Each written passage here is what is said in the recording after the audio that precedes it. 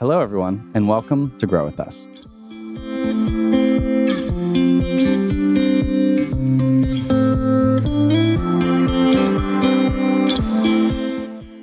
My name is Evan Barton, and I'm your host who helps create conversations with the movers and shakers of a growing tech center in Tulsa, Oklahoma.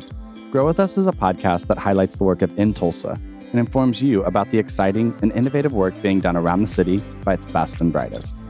In Tulsa's mission is to connect talented individuals and companies to stimulate economic growth in Tulsa and to create more prosperous communities across the region.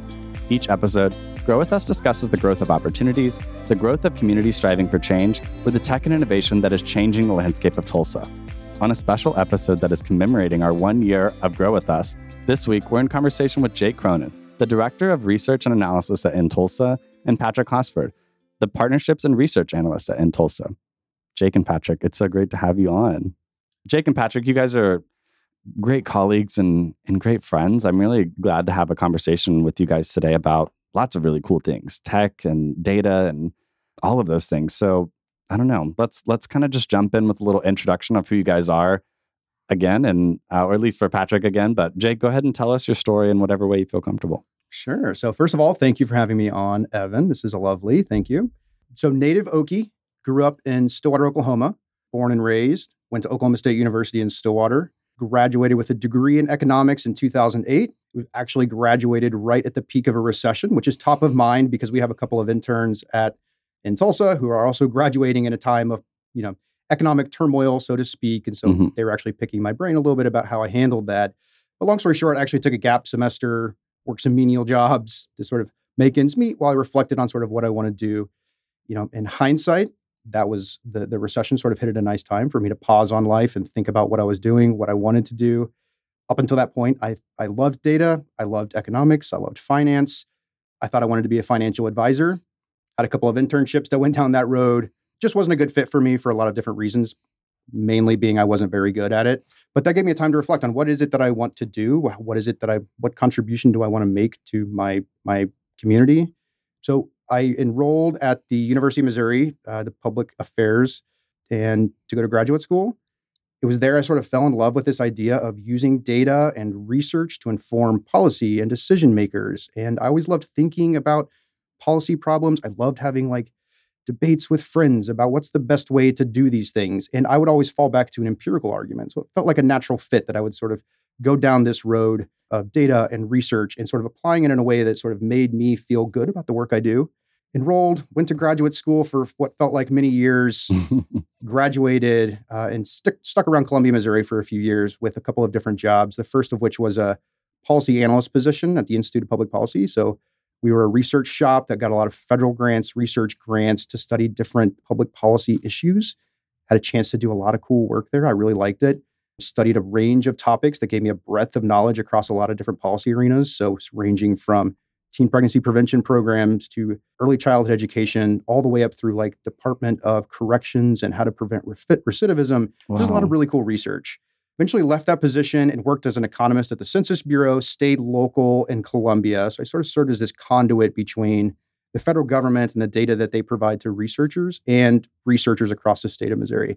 So really high-level academic research using really cool, interesting data sets. I loved that job. I thought it was an interesting job. There was always a bit of a missing element to it, which was we would do this cool research, but it felt like at the end of the day, the impact was, there wasn't that end product of you do this cool research and then it just sort of is you publish in a journal or you help somebody else publish in a journal and then what? And there was never that end satisfaction piece of my work is being used for some sort of good. Mm-hmm. Hopefully down the road, somebody picks up some of the stuff I did in my past life and does something really cool with it.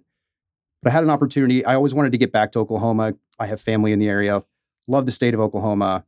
And I also wanted to sort of take the stuff I think I do somewhat well and apply it in a way that I could feel tangible, real satisfaction from the work I do and see some of the research I do being applied in real time. Yeah. And so then I took this position at In Tulsa last summer. Patrick, this is your second time on Grow With Us. You're our first repeat guest. I love it.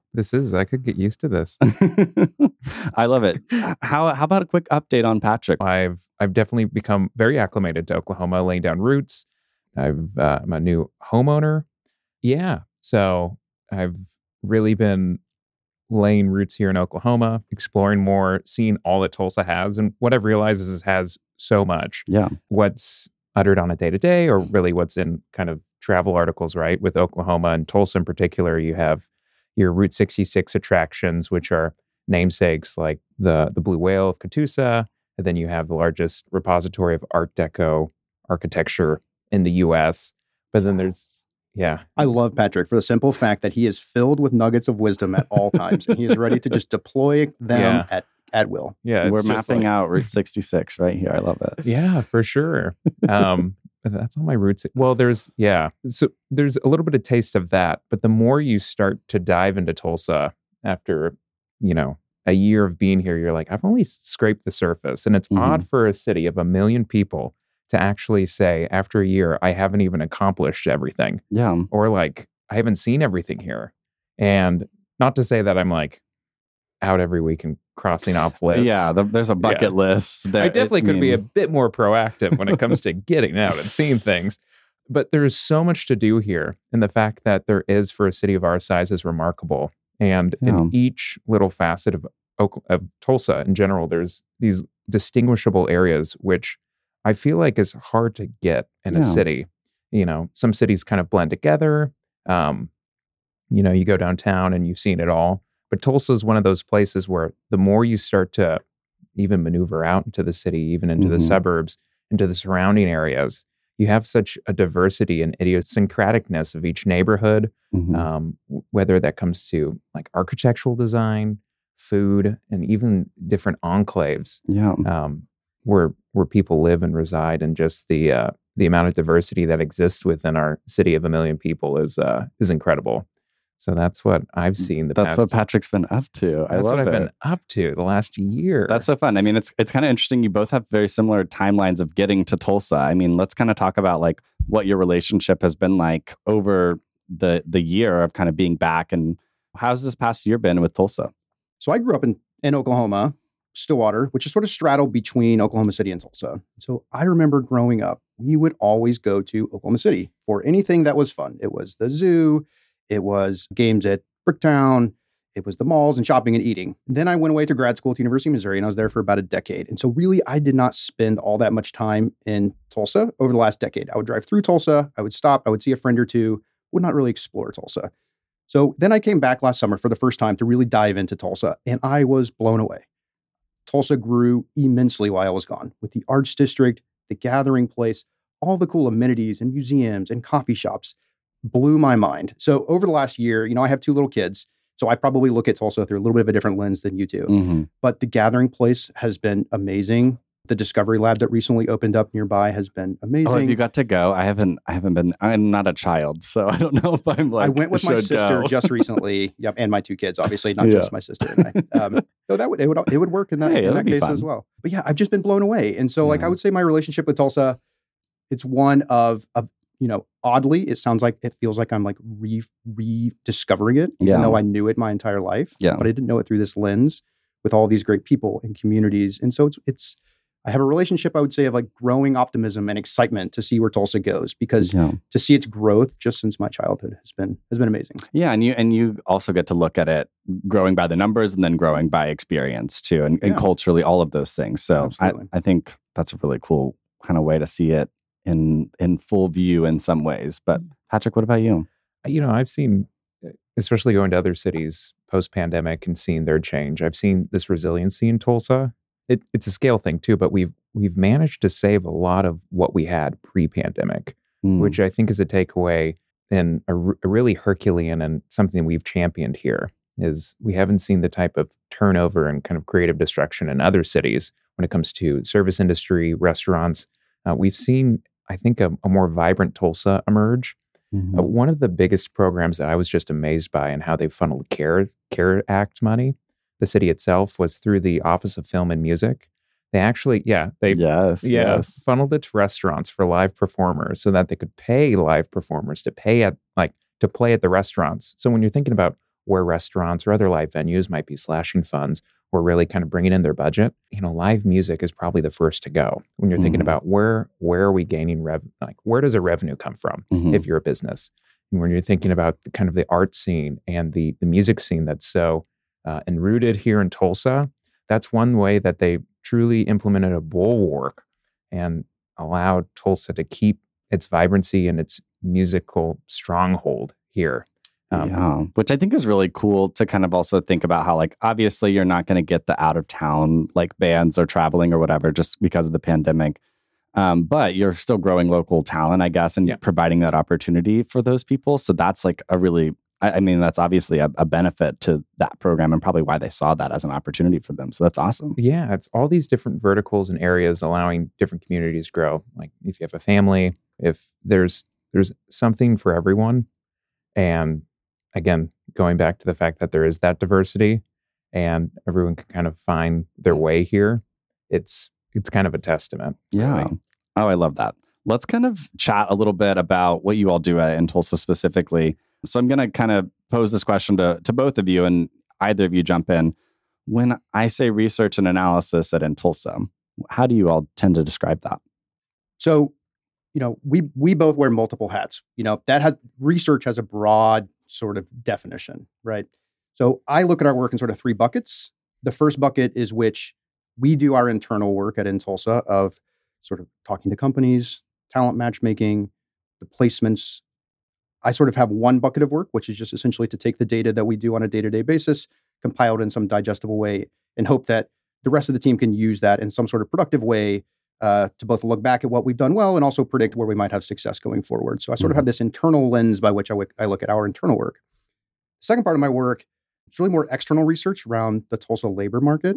So Tulsa sits in this larger ecosystem, and we try to play this role of having a very good eye on the labor market, particularly when it comes to the tech labor market, and trying to provide, thought leadership's a bold term, but thought leadership around things like where's the tech economy going? Where do we see supply and demand? And in particular, where do we find skill gaps in which some of our programmatic efforts would help to sort of close supply-demand gaps, steer graduates into the right ecosystem in the right place. So Patrick and I, along with our colleague Aaron, produce a lot of research around that, pump it out to the media in various avenues, as well as sort of speak internally with some of our partners around how can we sort of use this research we're doing to sort of channel all of our efforts in the right direction in the ecosystem. And then the last part of our work is what we do is, this is largely geared around what Patrick does, and I don't want to step on Patrick's toes, I'll let him answer this, which is working within our ecosystem with our partners at Tulsa Innovations Labs or Tulsa Remote or the Tulsa Higher Ed Consortium to sort of be this research and data analysis tool that they can use to better their programs, understand their programs, to help. We recently worked with Tulsa Higher Ed Consortium on a data dashboard for Tulsa's critical jobs and sort of helping them map out where should we be focusing our efforts in Tulsa to best meet the growing future demand within the tech industry. So I'll let Patrick sort of take over because he has a heavy hand in the partnership work. Yeah. If we think about how we deliver and package our data and the research that we do, we want to make sure that what we give to partners is the most responsive and up-to-date data so that they can build programmatic interventions that make sense, especially in light of the talent we're trying to cultivate here in Tulsa. And that's where our research becomes instrumental and in a way where we can give it to partners and they can actually use it. It's one thing to have a report in your hands, and then it's another thing to actually use the report and make sure that it can act as that kind of North Star for any sort of efforts you're doing, whether it's hiring. I mean, even some of our data, when it is used internally and we're using maybe national data that garners some insights on the Tulsa labor market, that's used for maybe insights for a company. Or if we're talking to a company and they're like, what does a Tulsa labor market look like for this skill? We can give real-time analysis and really good sampling information on what it might look like. Same with our partner organizations. So when we think about the Tulsa ecosystem and workforce ecosystem, we're talking about a real collaborative effort across industries and partners where we're working with a lot of workforce development, economic development organizations to make sure that we're producing the best talent and cultivating top-tier talent right here in the region, giving them the data to feed their efforts and make sure that they know where to go forth. And making sure that we're all aligned too. Yeah. That we're all on the same page, that if there's maybe duplicative conversations going on or duplicative efforts. Maybe there's two programs happening, contemporaneously of one another. We want to make sure that, they're working together or that people are talking together and that the work that we do is largely augmented amongst our industry and ecosystem partners. And I mean, correct me if I'm wrong, but this seems novel. This seems like something that, I don't know, I hope we're not sounding like we're tooting our own horns or anything, but like, I don't know if other cities are doing this type of collaborative programmatic data work in a specific, I don't know, like effort to build an ecosystem for a specific labor type. I don't know. What are y'all's thoughts on, or do you guys see any comparatives or like? I can say that from a talent attraction and development side, it's completely unique what we're doing. Largely, talent alignment and just general talent synergies, making sure those connections happen, have largely been left to the powers that be or at play. Whether that's, your career services offices that definitely have a limited capacity, or just online job boards where people gravitate towards and they find their own opportunities. We're kind of acting as that middle server, not only cultivating opportunities on the back end, but on the front end, connecting people with those opportunities. So that's never happened. Yeah, it feels like it doesn't happen. It's happened, but I haven't seen it at this scale, which is really interesting. The fact that we can shore up programmatic investments and making sure that those programs that exist citywide also have the talent going into it and the talent in the companies demanding that. Yeah. It's just this huge connection and connector between all these different facets that have they've existed, but they've largely existed just kind of in the ether out there if we're thinking about just city development or economic development in general. You need the glue, and I think we're the glue. Okay, glue. In terms of like dedicated research teams, I think we are pretty rare. There are certainly research teams out there across not only Tulsa, but across the country. Research is typically clustered in something like an academic setting or a think tank or consulting firms like McKinsey and Brookings. So to have sort of an in-house research team dedicated to this mission exclusively, I think is pretty rare. And we feel that we're rare sometimes with some of our partners that reach out. And we love that. We want to be this tool that the entire community can use to sort of guide these evidence-based policies forward. So we love that we're sort of, I hope, a rare asset in Tulsa, and we want to be as useful as possible in the entire ecosystem. I'll echo off that. Sometimes I feel like someone may come to us with an anecdote, right? Or a program may be designed with an anecdote or maybe a macro level trend of, we know we need this across the nation, but we might be producing talent to leave our region if that's not even in demand. And I think that's where, to Jake's point, like an in-house research team that solely focuses on a really concerted metropolitan region, it's unique in that way, where we're capitalizing off maybe macro level trends that exist, but micro level trends that we're pinpointing. So that's when it becomes really, really concerted. That's awesome. I mean, and let's kind of talk about too, like that's obviously what in Tulsa's focused on too, but you guys have unique insights into kind of like why tech is even something that a city should pursue in its economic development too. So let's kind of hear like what you all see as like the main reason why tech is a great way to grow a city's economy. Sure. I mean, we've thought about this a lot.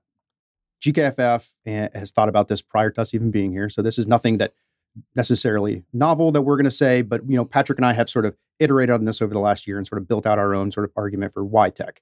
So the first and most obvious thing is tech professions pay a lot of money. They are high-paying professions.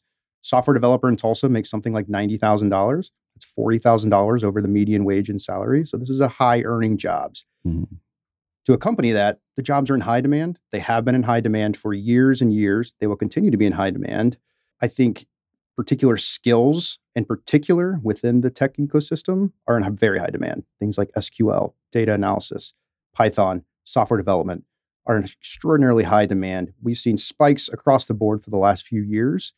We can talk a little bit more about sort of the current state of the economy when we get there. We are still seeing, even though we hear in the news about the tech layoffs and that type of thing, we're still seeing surges in demand in Tulsa for all of these key skills and key occupations. The other thing is Tulsa's been a traditional oil and gas town and a manufacturing and aerospace town. Those are great. Those will always be part of Tulsa's identity. We want them to be part of Tulsa's identity. They are volatile industries. Some of the occupations within those industries are at high risk of automation going forward. They are not the most resilient jobs going forward, or at least certain sectors of them are not. And so part of building up Tulsa's tech industry is sort of to provide another mechanism by which Tulsa can grow over the long term, provide another bit of resiliency for economic downturns. So when an oil and gas bust happens, or if manufacturing gets offshored or whatever the case might be, we have this to fall back on, which is largely future-proof jobs. I mean, these are very safe, very secure jobs with a future-proof skill set that we feel confident investing in over the long term. The last bit I'll add, and I'll let Patrick, I don't want to step all over Patrick's toes because I know he has some thoughts on it too. Yeah, Patrick's toes are probably bruised by now. Watch out. But another thing is Brookings Institute released an article probably 6 months ago at this point, sort of looking back at the tech industry and where it has gone geographically over time. It's no surprise, it's largely the tech industry clustered in sort of your traditional tech hubs, San Francisco, Austin, Seattle. It has largely not moved off of those in the last few years. It's still relatively concentrated in those spots, which left Tulsa in this spot of like, well, how do we play in this ecosystem considering these industries are reluctant to move?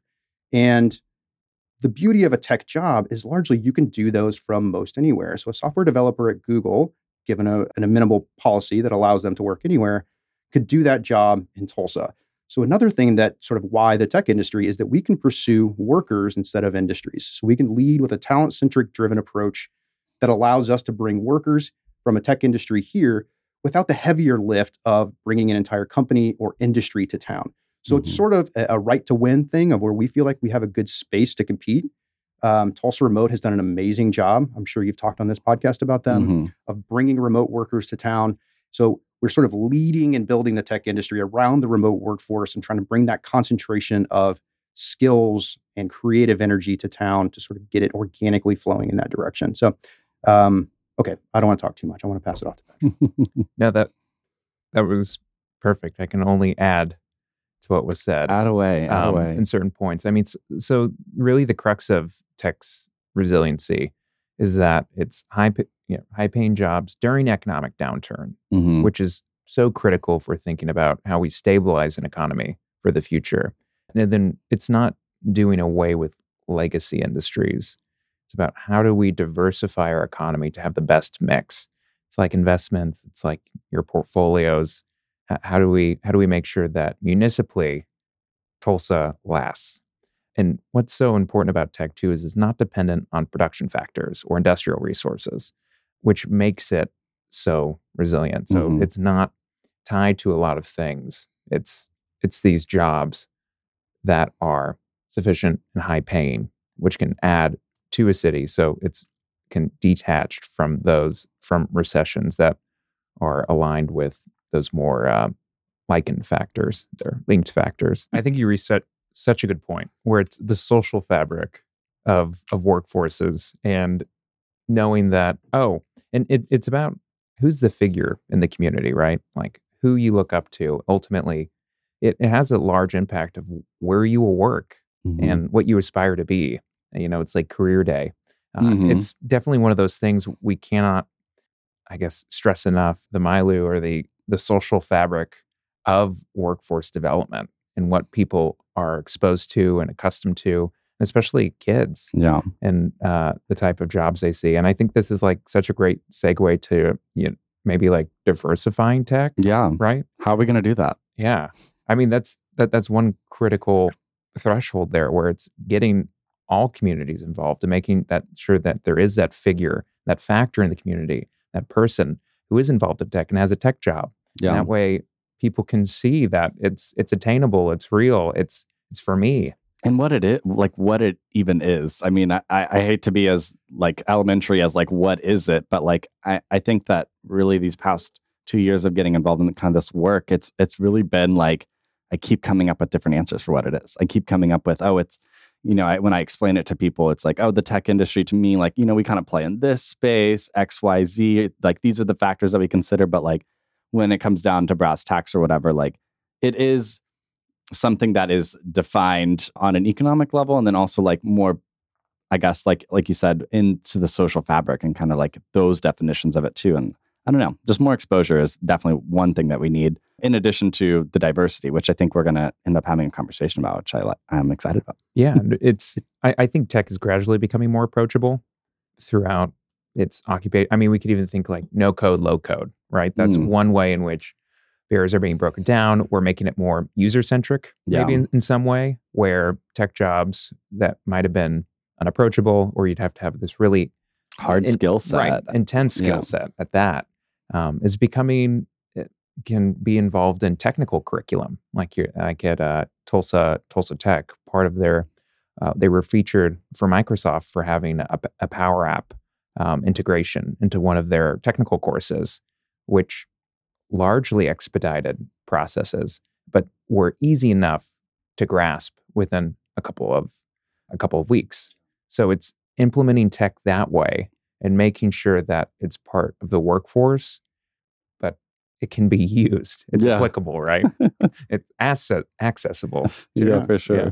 Just to provide a little bit of, empiricism to exactly what Patrick is saying is tech. Well, to set the stage even more, when Patrick and I first started, we were exactly like you, Evan. We did not know, what does it mean to be tech? What is the tech industry? What is a tech job? We went round and round about this forever. Now you're talking to two researchers, so we applied a sort of a BLS lens to this. So we actually have a firm definition that we feel somewhat comfortable with at this point. Oh, let's hear it. I probably have never heard this before, honestly. Yeah, I mean, so you have the tech industry, which is largely going to be considered something like a company, right? And then you have tech workers, which tech workers can work across all different types of industries. We have tech workers that work in our oil and gas industry. And then we have sort of your more, what you would consider your hardcore tech, which is a Google employee or Google industry. So we have sort of two different lenses by which we look at this, and we're trying to grow both. The tech industry side of the equation is the hardest piece to move because that actually requires a physical presence in the city of Tulsa. So that's going to be either moving a company to Tulsa or organically growing a company in Tulsa. The tech worker side is a software engineer, and we applied. The University of Utah actually put out a nice paper that sort of said, here's all of the different standard occupation codes, and here's what we consider the tech occupations within there. We've taken that, applied it to the Tulsa lens to investigate this a little bit more thoroughly. But you're right. I mean, tech is increasingly at least viewed as inaccessible, and there is some evidence that it is a little bit inaccessible to certain populations. It is largely white and male. I think it's... I have those statistics. Yeah, Patrick, please. All right, here we go. So I think we should view this in a national context and look at Tulsa to see some benchmarks here. So the U.S. is according to Brookings tech definition, so have to throw that out as a verbal footnote. So the U.S. is 61% white, 65% female. I mean, the 65% male. That's the composition of tech if we're looking at largely white, male-driven industry. And Tulsa largely exacerbates that trend, where it's 74% white, 65% male. So similar, male-dominated, a little bit more white. That also, it doesn't skew too far. I mean, our MSA is different than the U.S. in those population statistics. But regardless to say, there's a lot of catch-up that tech needs to do. Like it has to catch up with Tulsa in regards to just the general population of Tulsa. It should look more like us than not. Yeah, 100%. That's actually something that Connor mentioned whenever he was on the podcast too, about like just how important it is to make sure that even when we're going out and trying to build these assets and trying to pitch Tulsa to people, that like it's important to people that are coming into town and wanting to make a change here, that they kind of see that there are concerted efforts into building the industry to be more representative of the people that actually live here. And obviously that's like a huge part of our mission as an entire organization, is to help make this tech ecosystem here in Tulsa more representative of the diversity that is in Tulsa. And so that means breaking down accessibility barriers. That means providing access and exposure. It means a lot of other things too, that you guys are kind of measuring over time and seeing how, the more placements we get in jobs, that's just making it look more representative of what's going on, what Tulsa actually looks like from the economic lens. And then also as that just kind of disseminates down into the cultural fabric that we kind of were just talking about. And I think we have so much room. The best is that Tulsa has room for growth, and there's so much, growth coming. I mean, just, from 2014 to 2019, Tulsa was among the top 10 fastest growing MSAs for tech. As impressive as that is, we're about 34% of the size we should be as far as our tech industry goes. So if we're thinking 100% is we are accurate of our size, we have as many tech industry workers as we need, we're about 34% right now. Interesting. Yeah, I'm sure there's lots of ways we're trying to do that. And when I say we, I don't necessarily mean in Tulsa. I mean the whole city, the city as a whole, and the other programs that are out there building and creating things too. So I love that we're kind of a part of it, but we're not the driver. We're not the entire machine. Right. There's other workforce partners out there that want the same thing as us, which is awesome. What I love about GKFF is the holistic approach they take to the entire ecosystem. So we sort of serve as the back end funnel of the entire sort of life cycle of accruing skills, getting a job. This notion of a cradle to a career. The Kaiser Foundation was originally founded on early childhood education. I studied early childhood education. It's a pet project of mine. I'm a firm believer in early childhood education. It sort of gets to your point though, of like you need to build that skills and that idea early in a child's life that like I can see myself in this role as I grow. And GKFF is doing a really good job of doing high quality early childhood education. And we serve at the back end of that funnel, but we can only work with the sort of I hate to use the notion of like kids as products, but we can only use the back end of the funnel is only as good as sort of the products. That the whole funnel. Yeah. And so I love that they're investing from birth all the way through the end of the funnel to the careers. So I think that's a huge piece of the accessibility puzzle because accessibility is really rooted in skills, right? If you have the skills and the education to get the jobs, then they are largely accessible. The problem is skills and education, as we know from numerous statistics, is largely inequitable. Yeah. Certain schools, certain segments of the population don't have opportunities to see their peers that have gone on to succeed in a certain occupation. So they don't have that visibility into that world. They may not have the certain programming that they need, a tech programming school or something like that, where they can be exposed to these sorts of sort of skills and careers and sort of get excited about that early. Tulsa's doing an awesome job. I know Patrick has talked to some of our community partners about some of the programming they're doing in K through 12 on STEM education. That makes me really excited. The early childhood component makes me really excited. And then we can get into the whole slew of workforce development programs that Tulsa's getting in place with, at the core of all of those, what makes me the most proud of sort of the work we do.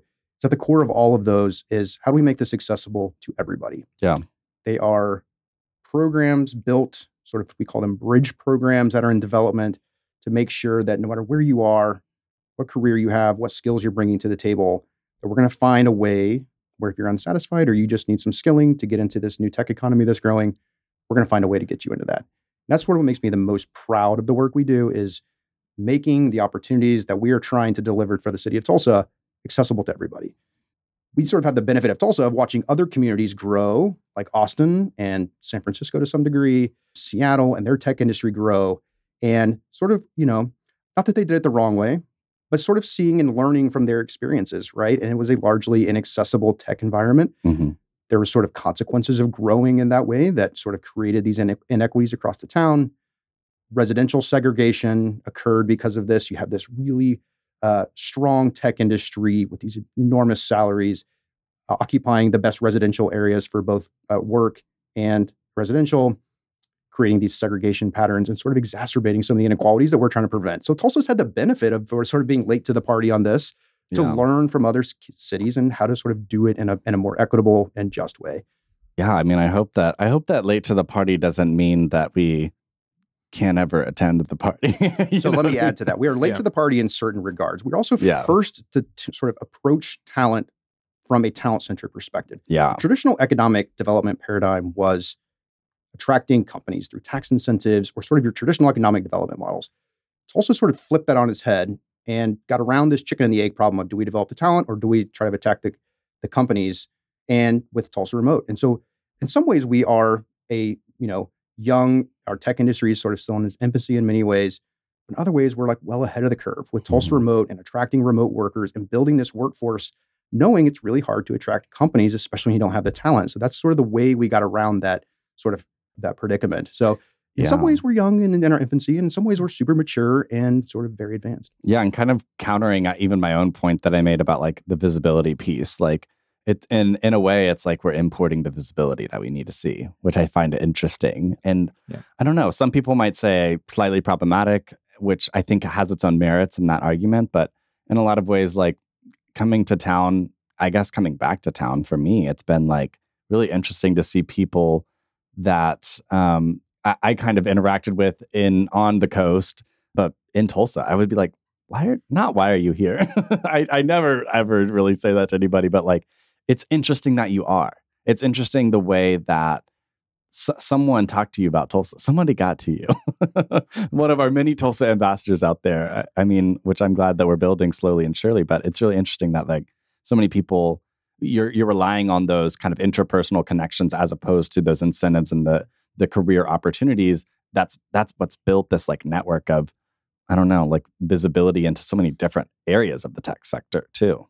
Yeah. I think often the term like human-centric gets thrown out without sometimes much meaning. And this is a human-centric approach. Yeah. This is centered through talent, whether that's K through 12, that side of the pipeline, or even importing talent, where there's talent coming in from all angles.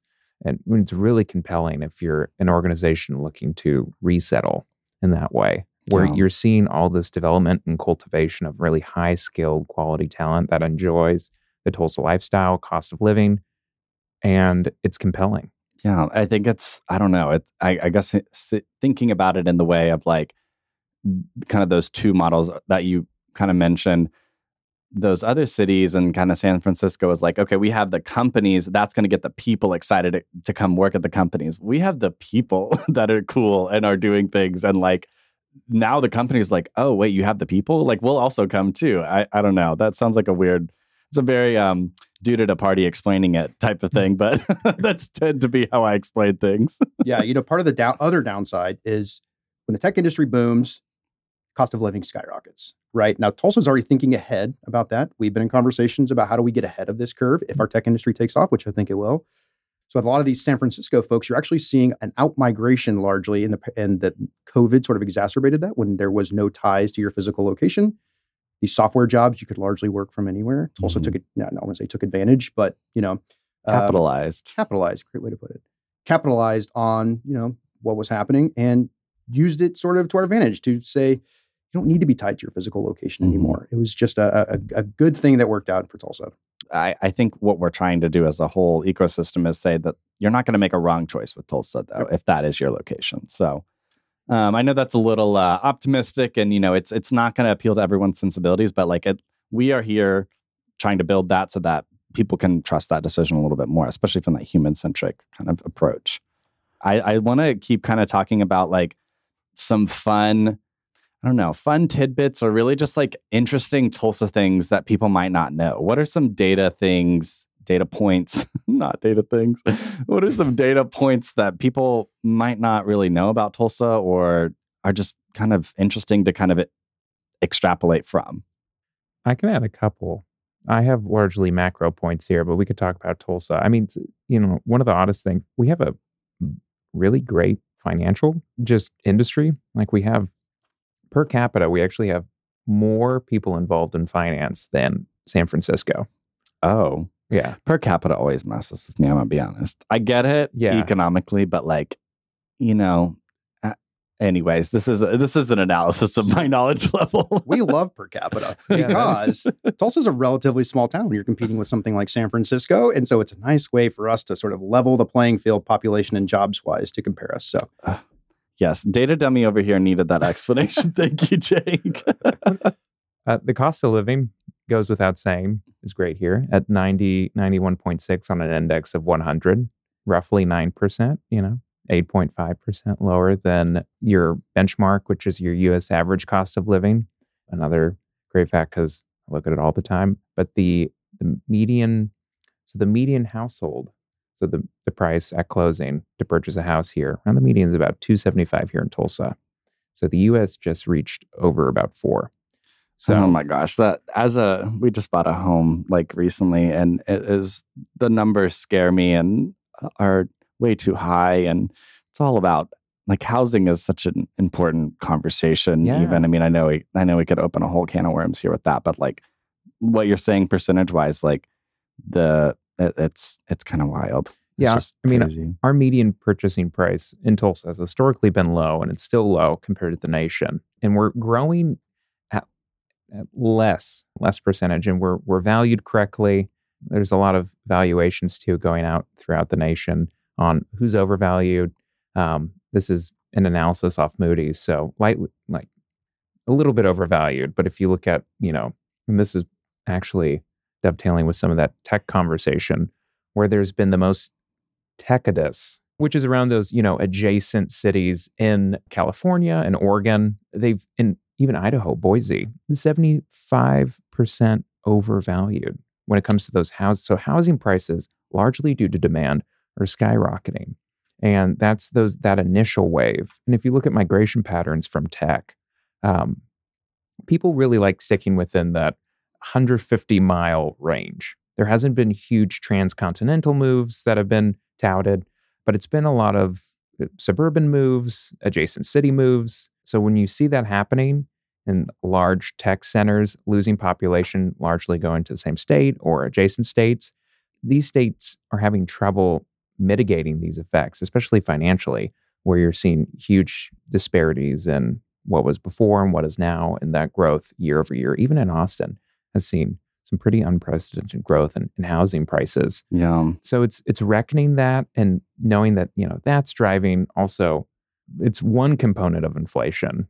There's been a lot of components, a lot of speculation, and others just like rising cost of salaries, which directly ties to our tech shortage, or we could say is a little component of that rising salaries conversation. Yeah, what you said just about that really fast. I was reading an article yesterday that was kind of, condemning a little bit of like the mass exodus that we've been talking about, like in tech, saying that a lot of employers during the earlier COVID times they would hire 5 people when they actually only needed 2. Those companies are reaping the consequences of that, which is interesting.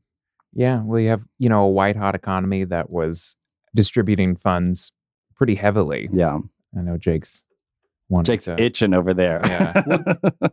What's interesting about the tech layoffs, right, is, a lot of different factors, of which you just alluded to many of them, right? They grew too quick.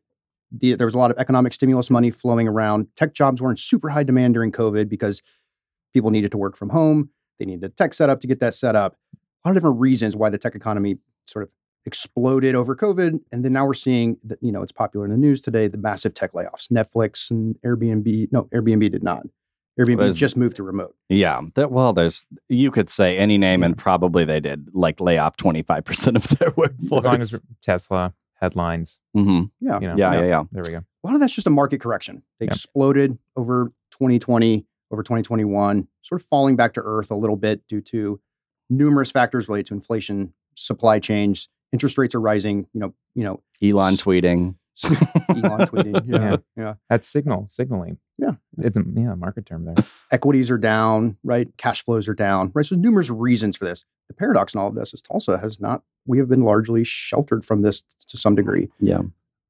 Our demand for software developers is still up. We're up 40% for tech jobs in terms of demand since the beginning of 2022.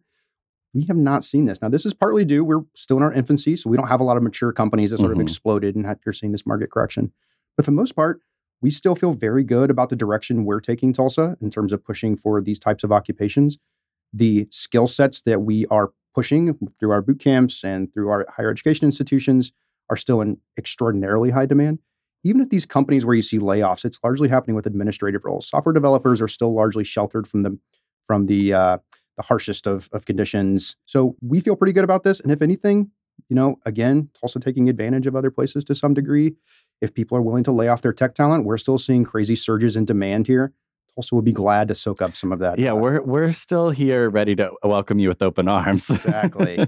for all you layoffs out, I don't know if you call them layoffs, but the nexus between this unprecedented wave in tech adoption that happened from 2022, of 2020 to 2022. There's the years. It's made this crazy effect on tech occupations and, untangling industry from occupations, even with established companies, because of that adoption, because how quick it happened, because you're largely still trying to build up that sector, those divisions within these established companies. That demand is not waning. I love this conversation a lot just because it's starting to make me think about too, where can we direct people and what can we look at from a data perspective? And this can be Tulsa specific, this can be maybe more global, but like from your data perspective and kind of the insights that you all have as a research team, I'd love to kind of hear the data perspective on like where you all are seeing Tulsans funnel into in a high demand, and where are you seeing maybe them not, and where people could start to direct themselves to.